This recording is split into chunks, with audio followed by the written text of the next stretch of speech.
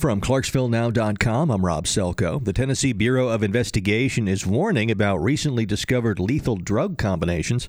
In two recent cases, agents found potentially deadly samples that contain ketamine, cocaine, heroin, methamphetamine, and fentanyl.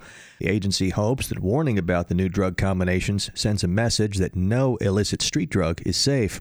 Montgomery County Sheriff's investigators are asking the public for help identifying a couple that tried to steal a trailer from Bartons Creek Road.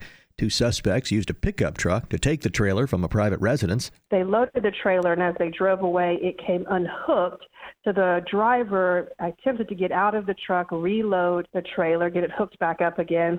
But the homeowner at that time came outside and startled him, so he got back in his truck and drove off and left the trailer in the middle of the road. Sheriff spokesperson Sandra Brandon, we've posted surveillance video on our homepage. If you recognize either suspect or their vehicle, investigators want to hear from you.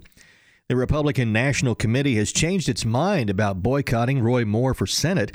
After pulling support for the accused child molester, the RNC will now back him in next week's special election in Alabama. President Trump has also endorsed Moore. And Michigan Congressman John Conyers is expected to announce today he will not seek re-election. The Michigan Democrat, who faces sexual misconduct allegations, has been under pressure to resign his seat. Receive alerts on breaking local news and severe weather by texting news to 77,000.